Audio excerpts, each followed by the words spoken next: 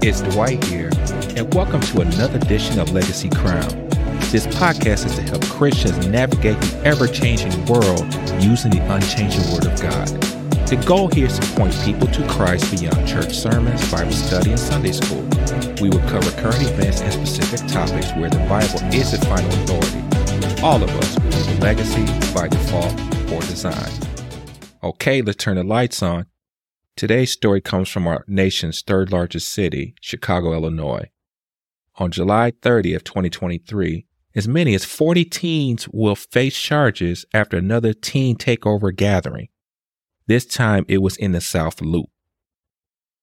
This crowd of disorderly teens created chaos and vandalized a 7-Eleven store near the corner of Roosevelt and Jefferson. There was looting and destruction inside the store. As many as 40 people were arrested. The law calls this mob action. In Illinois, mob action is knowing or using force, disturbing the peace by two or more persons acting together and without the authority of law. There are as many as 300 to 400 people there. 6 days ago, the same thing happened in the Lakeview neighborhood on the north side of the city. Mayor Brandon Johnson posted this statement to what was formerly Twitter, now known as X, about 11 days in office. Here's what it says. In no way do I condone the destructive activity we saw in the Loop and Lakefront this weekend. It is unacceptable and has no place in our city. However, it is not constructive to demonize youth who have otherwise been starved of opportunities in their own communities. Our city must work together to create spaces for youth to gather safely and responsibly under adult guidance and supervision to ensure that every part of our city remains welcome to both residents and visitors. This is one aspect of my comprehensive approach to improve public safety and make Chicago livable for everyone.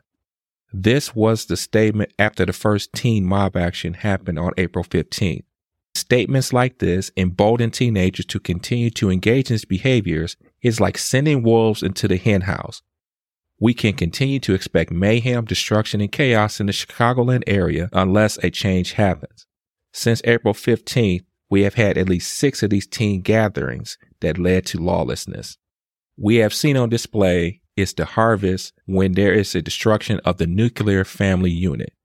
The harvest of seeds was planted from decision-making long time ago. Galatians 6 and 7 says, "Do not be deceived. God is not mocked, for whatever a man sows, he will also reap." Justification of looting, riots, and destruction of property is wrong. Implementing enlightened ideas to facilitate change does not work in this situation. For the mystery of lawlessness is already at work. Only he who now restrains will do so until he is taken out of the way. That is 2 Thessalonians 2 and 7.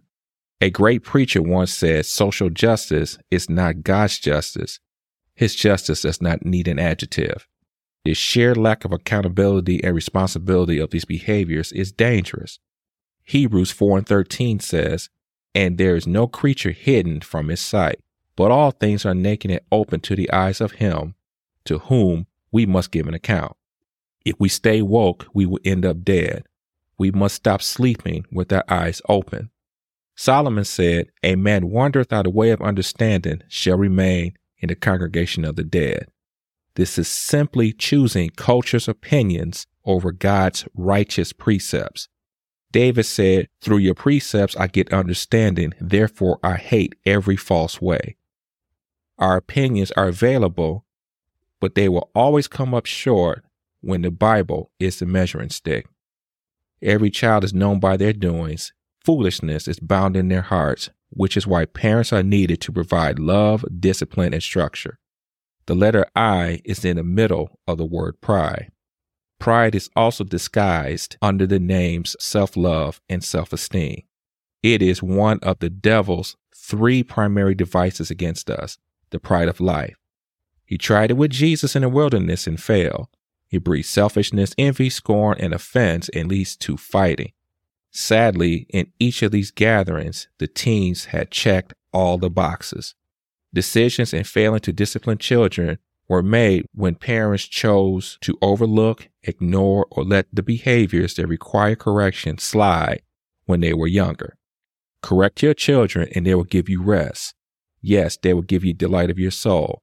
That's Proverbs 29:17. Children need parenting first.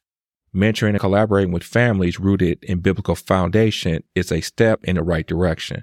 There are no quick fix solutions because these behaviors did not happen overnight. The Roman Empire was not built in a day, and it took a long time for the empire to fall. What is the Bible's relation to the story? Our Bible reference verse comes from Proverbs chapter 30, 11 through 14. Here's what it says. There is a generation that curses its father and does not bless its mother. There's a generation that is pure in its own eyes, yet is not washed from its filthiness. There's a generation, oh, how lofty are their eyes, and their eyelids are lifted up. There's a generation whose teeth are like swords, and whose fangs are like knives, to devour the poor from off the earth, and the needy from among men. Every generation from past and present has its issues because of its sinful nature. This generation disobeys God's command to honor father and mother. This violates the fifth commandment, which happens to be the first one with the promise that our days may be long upon the land which the Lord our God is giving us. The office of father and mother are respected less now than before. They had sacrificed and labored in pain so their children had the opportunity to live a better life. How much honor and respect do parents receive when these behaviors are happening? This generation believes in what they feel as opposed to what is right. That includes their conduct in thought, speech, and deeds. They arrogantly ignore and reject advice no matter how it protects them from any hurt, harm, or danger. In other words, they reject authority figures who try to prevent painful consequences through correcting and rebuking and warning. Such authority figures as parents, police officers, teachers, and elder adults. They have convinced themselves the Bible is foolish, outdated, or written by dead people, even though it's the only absolute truth in the world that will stand forever. Pride is arrogance in abilities, accomplishments, and possessions. This generation is blind to faults, resent to correction, quick to criticize and condemn. Minds are so hardened from deception that they do not recognize the consequences of their actions. When we ignore these filthy behaviors, it never gets resolved. Only the blood of Jesus can wash the filthiness away.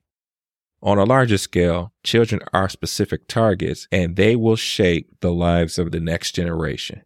A left generation will be a lost generation. That which hath been, what will be, that which is done, what will be done, and there's nothing new under the sun. Ecclesiastes 1:9. Everything starts at home when it comes to the community, especially when children do not feel supported. And many of them are angry and they are seeking some structure. This leads to two unmistakable questions. Who is training these children and who is not training them? Generally speaking, mothers are training them and fathers are not. When men are not present in homes, churches, and schools, the communities will suffer greatly.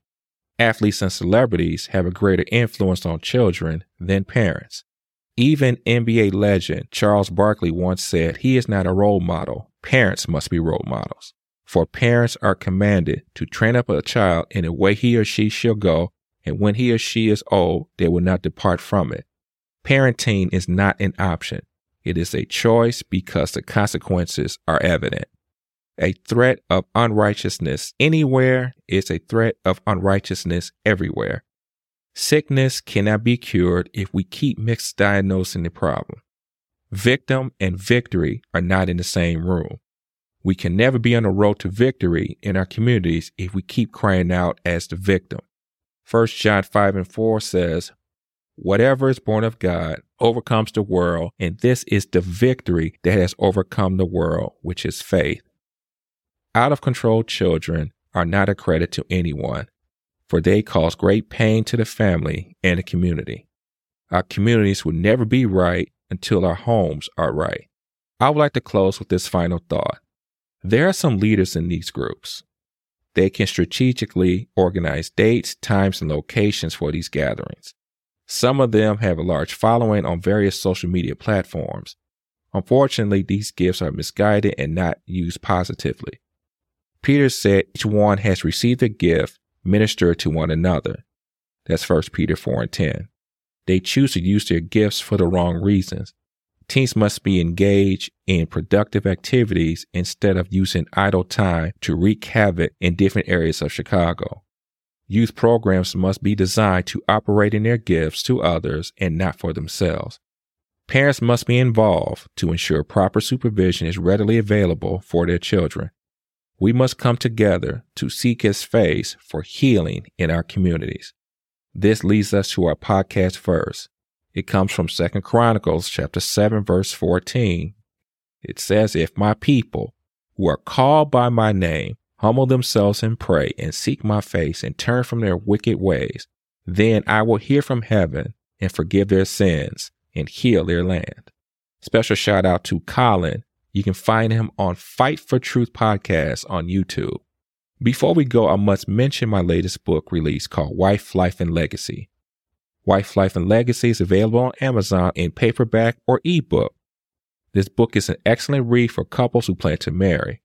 Parents, is a beautiful gift for your single adult children or anyone considering marriage. Thank you for joining me for today's episode. Please follow, subscribe, and download this podcast to help grow the listening audience. While you're at it, if you find value in this show, we appreciate with the rating on whatever platform you are using. Let all your friends, family, or everyone who can benefit from listening to this podcast. Thank you for listening. Until next time, peace.